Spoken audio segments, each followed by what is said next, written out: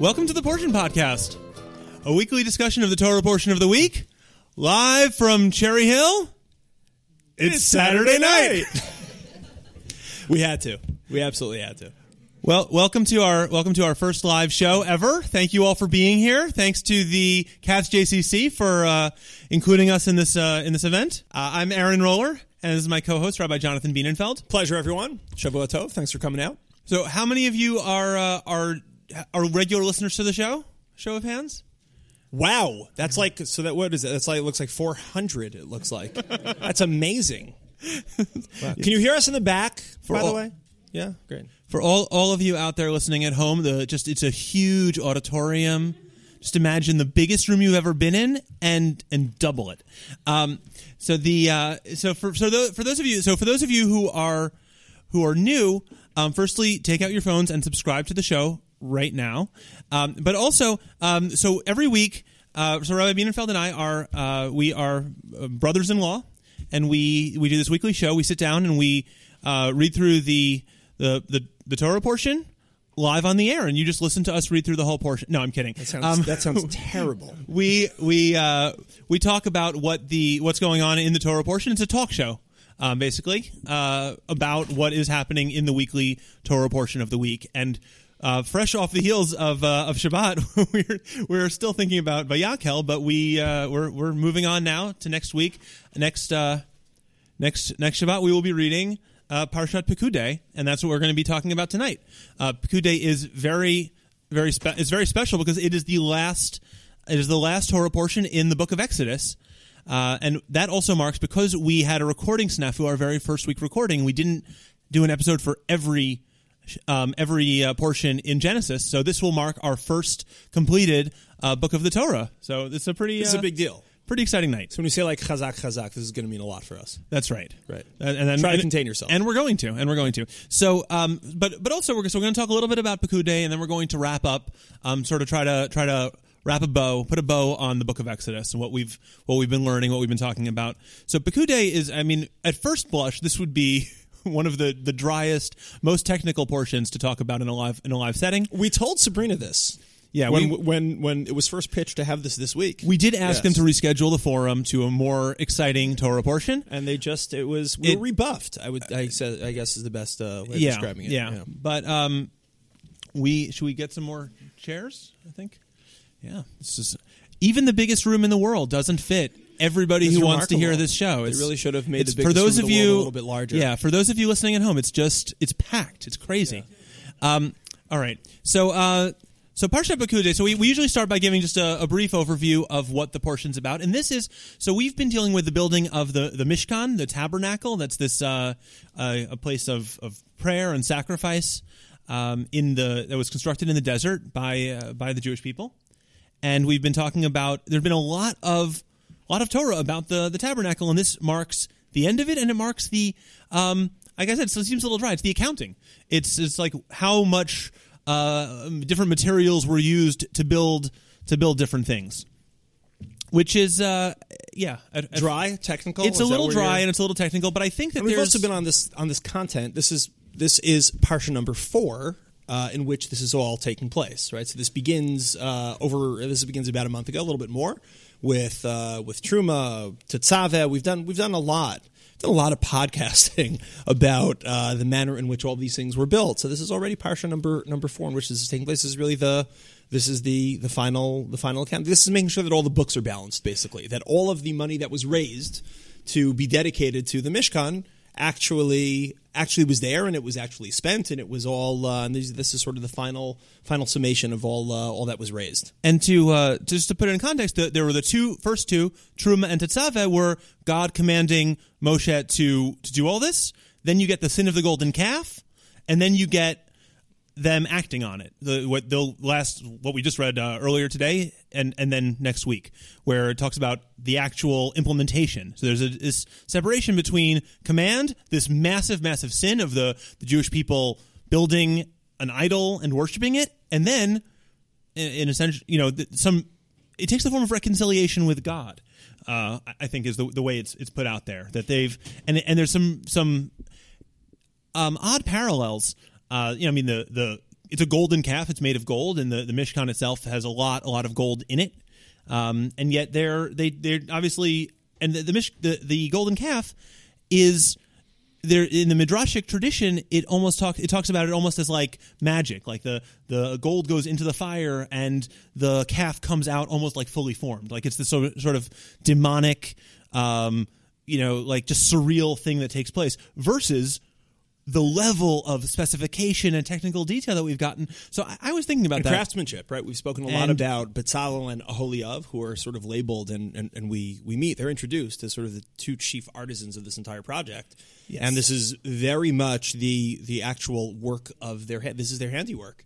And it's taking the raw materials and actually creating it. And it really speaks to sort of the partnership that's taking place with God in order to be able to create that space, that temple, that environment in which he's ultimately going to be served, as opposed to something that just comes fully formed. And there's this rabbinic tradition that's exactly what took place when it came to the idolatry, the mess up, the gaff. So I wanted to follow up on something we talked about last week, which was you were raising the question that you have this master craftsman Bezalel, who is supposed to be gifted beyond anything normal. He's like he's great at metalwork, he's great at carpentry, he's great at fabrics, and he's inspired by God, and he's the lead designer of the Mishkan. But you were saying that it's ironic that we tend to think of artists as being fiercely creative, and yet he seems so circumscribed by the exacting details here.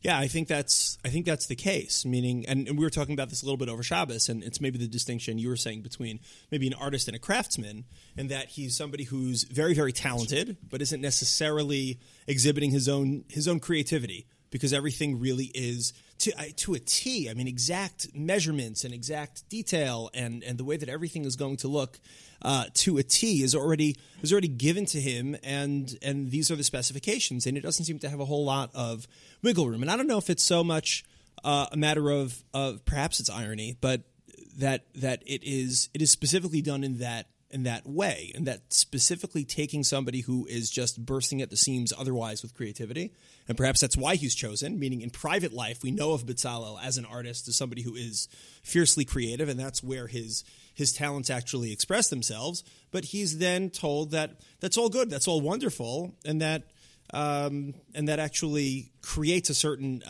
skill set that we want to be developed, and we want to be dedicated to the working of the temple.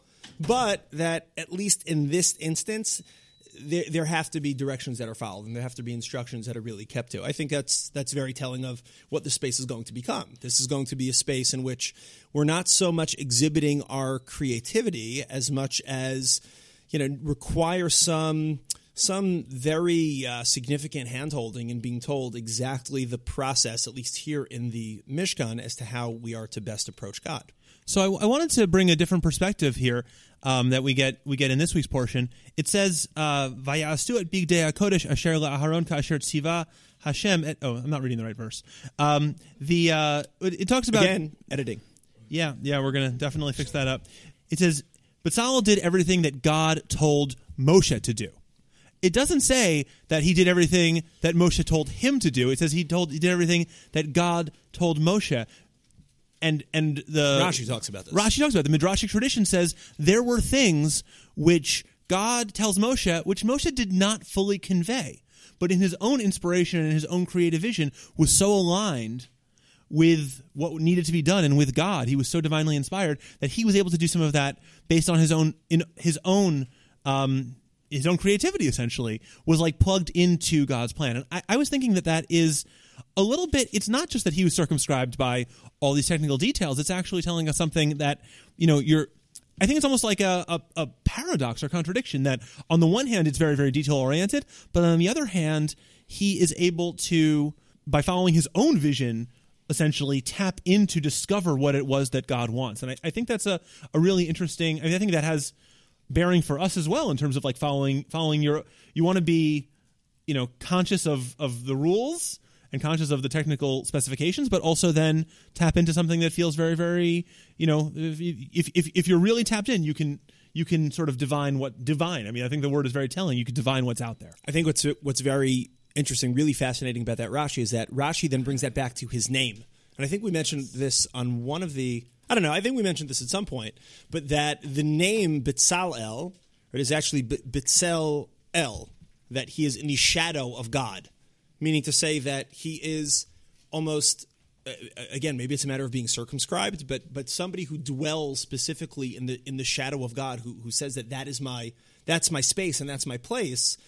There is this degree of intuition that, it's almost like you begin to know somebody so well. Spouse, a parent, a friend, whatever it is, but you begin to know somebody so well that I don't need to wait to be told, right? That I can just sort of intuit that this must be what you're really interested in, what you really want. There's Rabbi Moshe Chaim Luzzatto, his great work, Path of the Just, Mesilas Yesharim, speaks about that this is really what we mean when we speak about true piety, true grounded piety, meaning that piety, true Chasidus, is really a function of doing just that. It's knowing God so well and being so close and being so in on that relationship that you can actually begin to intuit not only what you want me to do because I know it's what you've told me to do, right? Not only that these are the actual mitzvot, but that I get a sense of this being sort of your, God's like personality almost. And it sounds like that's what's happening with Betzalel, that he's in the shadow of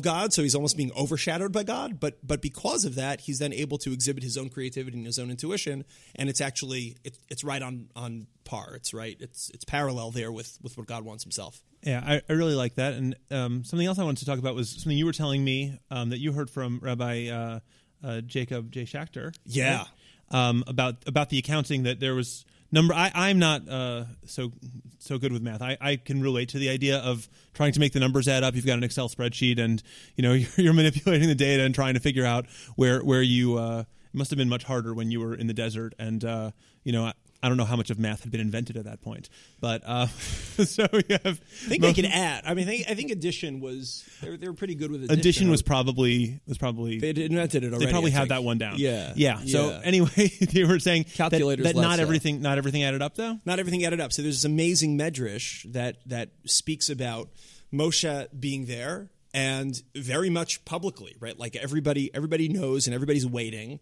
and there he is trying to make sense of it all and balance the books, right? That whatever it was they raised was properly spent, and that everything sort of makes sense.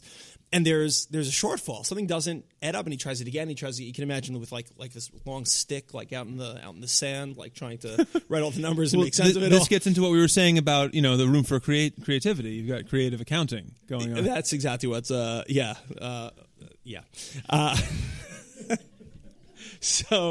So it doesn't go, and again and again and again, and Moshe, being very self-aware, starts to realize, like, oh my God, this is going to be like the first and greatest rabbinic scandal in history. I mean, this is going to be horrible. Like, can you imagine the leader of the Jewish people? He's collected all this money, and it just hasn't been spent properly, and he feels them all, breathing on his neck, and then suddenly Medrash talks about God opens his eyes and he realizes, he missed the hooks. Right, the hooks that actually hold the coverings of the tent together, that's what he just didn't. That's what he didn't get. That's what he didn't grasp. That hold the tents to the actual pillars, and then he realizes it and he adds it all up and great. So Rabbi Jacob J. Schachter speaks about, this is like one of his favorite midrashim. I've heard him speak about this so many times. And he talks about, what was it that Moshe overlooked? He overlooked the kind of thing that we often overlooked, which is those items that are so small, they just sort of fade into the background, but it's what keeps our lives together.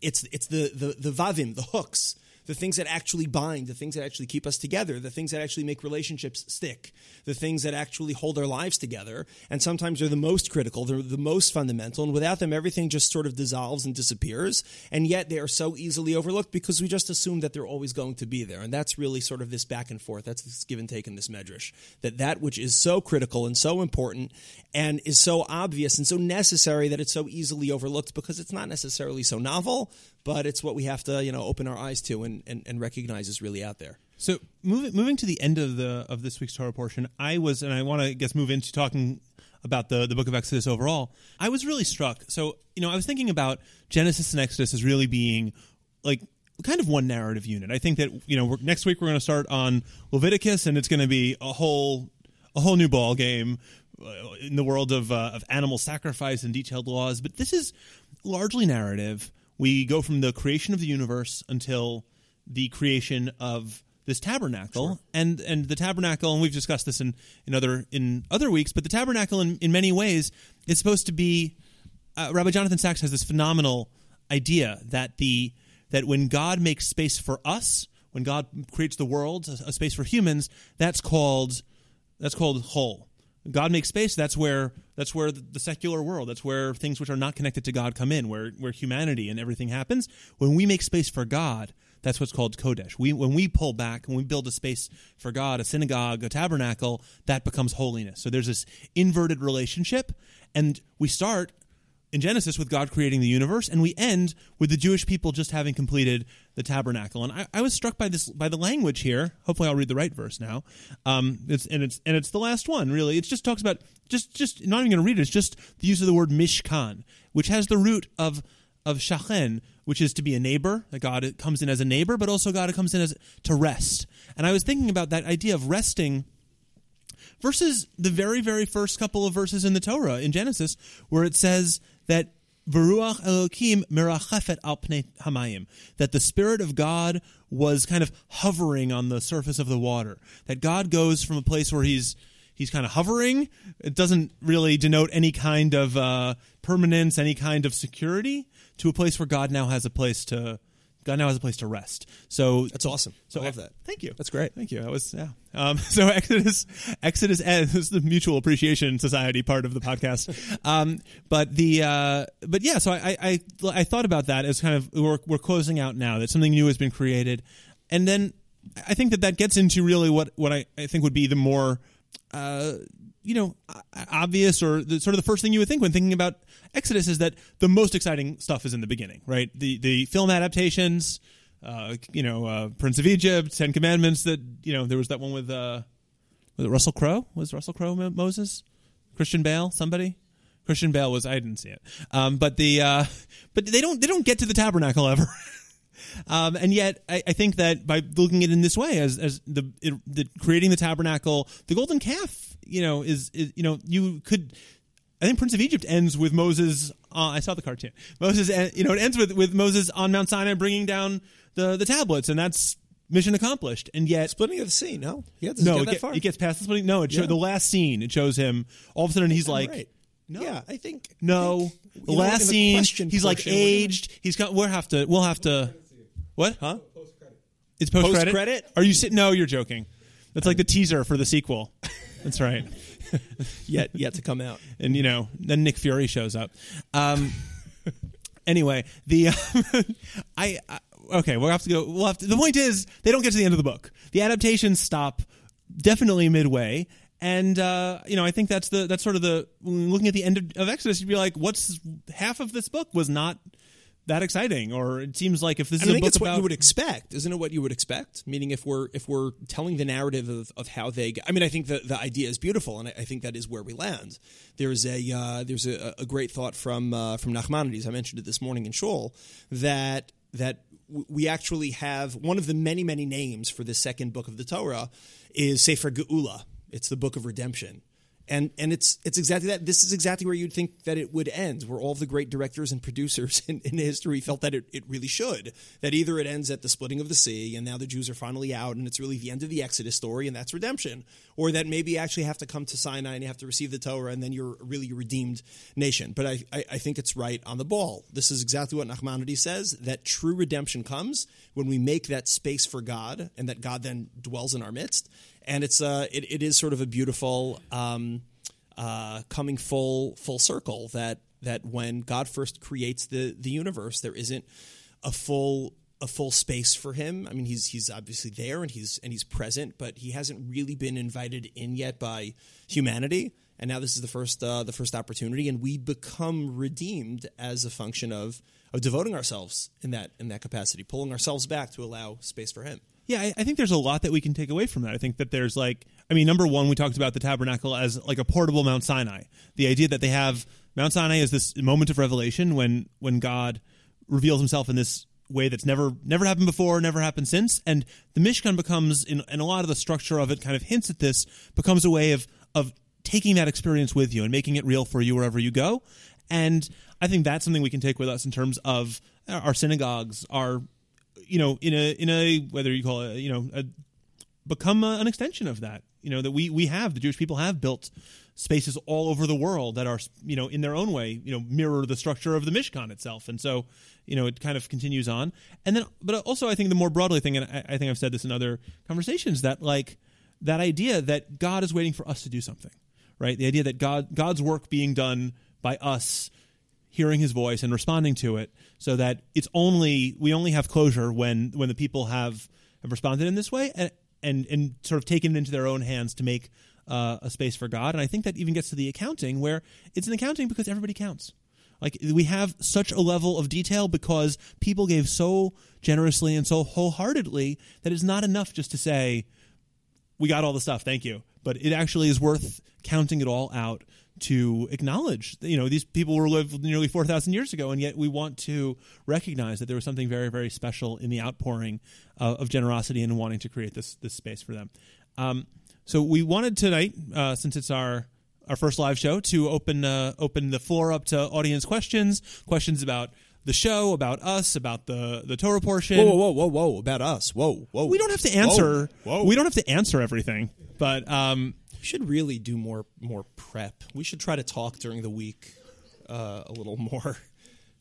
I thought this was clear, but I guess not. So if there's if anyone has any questions for us, I will. We brought a third mic, but I bought the cord at a garage sale, and I don't think it works. So I'm going to. You kept the receipt, right? They were moving. It was anyway. I'm going to turn the microphone around. You can come up and say your name and ask the question. We'll try to do it. We'll try to make it work that way. Yeah, sir. So my name is Michael Cohen, and I'm sort of curious to know what your histories are. It all starts for me in 1982 in Park Slope, Brooklyn. It was a dark and stormy night.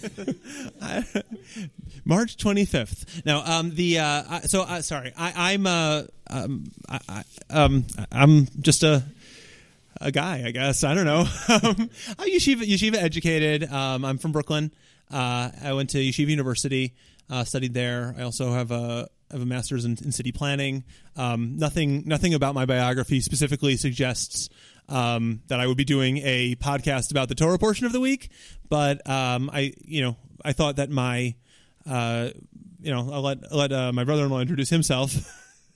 Hi, I'm Jonathan Bienenfeld. My background, I'm an Orthodox kid from Long Island, and never really had intended on becoming a rabbi until a little bit later in life. Went to yeshiva after high school. Went to yeshiva in Israel and studied there for 1 year that became 2, and 2 that became 3, and then came back to America, and 3 became it sort of kept on going. I got the rabbinate bug at some point, and this wasn't because it's going to sound like because I lost a bet or something, but moved out to Ohio, the northwestern corner of Ohio, delicious little community called Toledo. I don't know if everybody's heard of Toledo. Yeah, right, great. Beautiful place. We miss it, but we were there for 3 years, just about an hour south of Detroit, over the Ohio border. And then came out here to Cherry Hill. I'm the rabbi at the Young Israel of Cherry Hill, and I think that I guess everything suggests that I would be doing a podcast about the weekly Torah portion, but none of that is why. The reason why is actually because I have a pestering brother-in-law who is the one who came up with this idea and has said, we should do this. And every time we would have a conversation, whether in shul or elsewhere, about the parsha, and we'd start. Especially when we would start arguing with each other and start yelling at each other. And it's this is great. We should put this on the air. People would really enjoy this.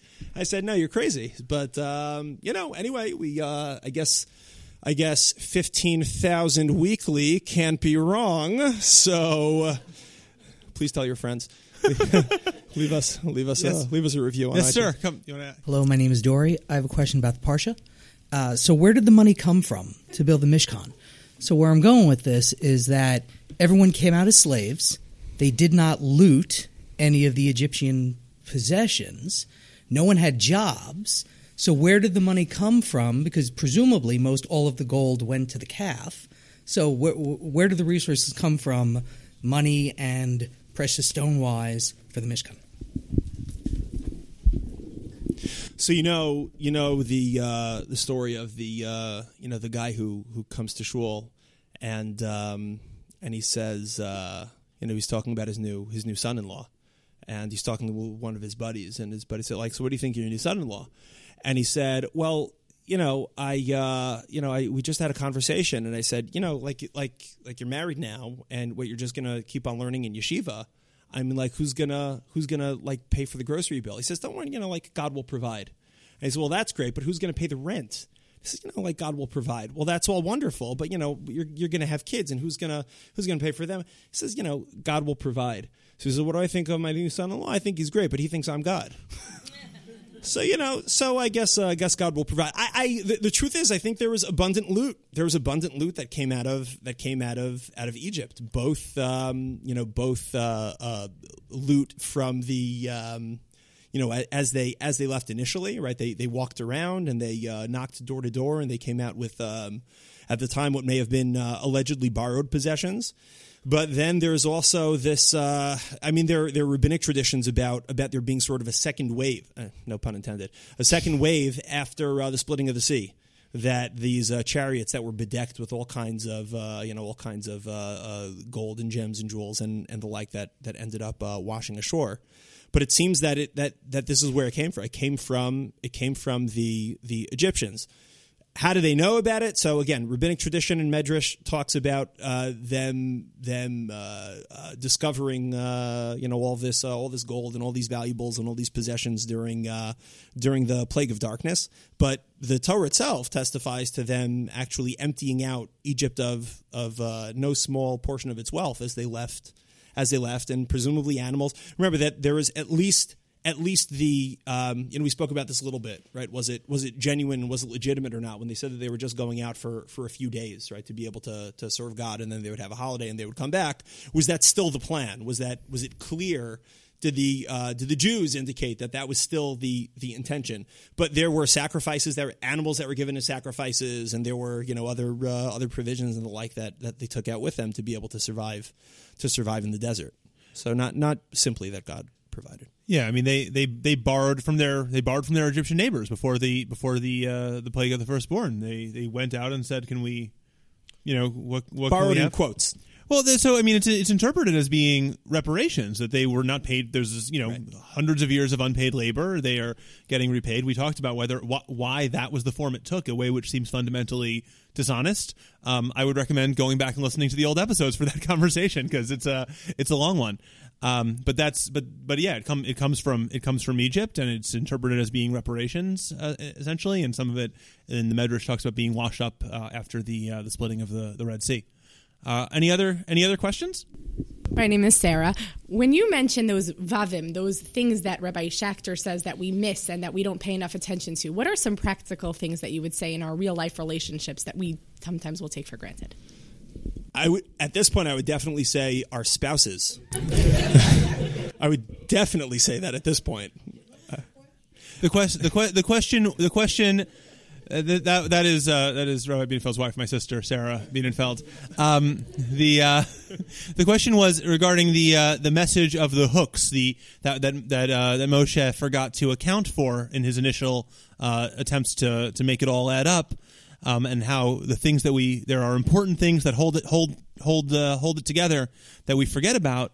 What are some practical applications? What are some things that we might forget about, take for granted, that are actually vital in keeping it all together? So I'm kidding, because the question comes from my wife, but that really is the case. I think that really is the case. Meaning the idea of there being the glue that holds us together with other people, and the people that we care most about are sort of the people that we tend to also take the most advantage of, or ignore, because they'll just always be there. So the idea of something that can hold two things or two people or two entities together, it'll just always be there, and it doesn't need maintenance, and it'll always sort of keep on running, and just the nature of life and the parameters of life and the daily grind is just always going to keep us together. We'll always need to there's going to be some kind of mutual experience just in, listen, we both need to eat, so somebody's going to shop for the groceries, so we'll have to have that conversation, and we're both going to need to eat dinner, so we'll have that conversation, and I'll show up for the for the school play or whatever it is, when I'm supposed to be there, and because there are sort of those things that are just set in the calendar and the natural rhythms of life, so those relationships are always going to be there. And I think the message is take greater stock of it. Take greater note. Recognize that it requires more maintenance during the interim. Don't just assume that they're there, but work on it. Work on recognizing them. Acknowledge it. Acknowledge how important that relationship is. Those things that keep us together and that hold us together. Make sure that they're very present. That we're taking note of them, and that we're practicing those habits frequently. I would add something that I saw by the Chasam Sofer, who's a rabbi in Jerusalem, 100 years ago? In Pressburg. Pressburg? Yeah. Oh, he didn't make it to Israel? Unfortunately not. It's not. Western Europe. Western Europe. Okay. So the Chasam Sofer, he said that he sort of pointed out that it's not coincidental that the hooks, the overlooked thing, are the thing that's holding it all together. So I definitely agree with Rabbi Bienenfeld about not taking your spouse for granted, and the people close to you. But I think that he took it in the direction, he took this idea in the direction of it being sometimes the actual overlooked people who are seemingly marginal, people who are seemingly on the fringes, who actually might be the hooks in the world.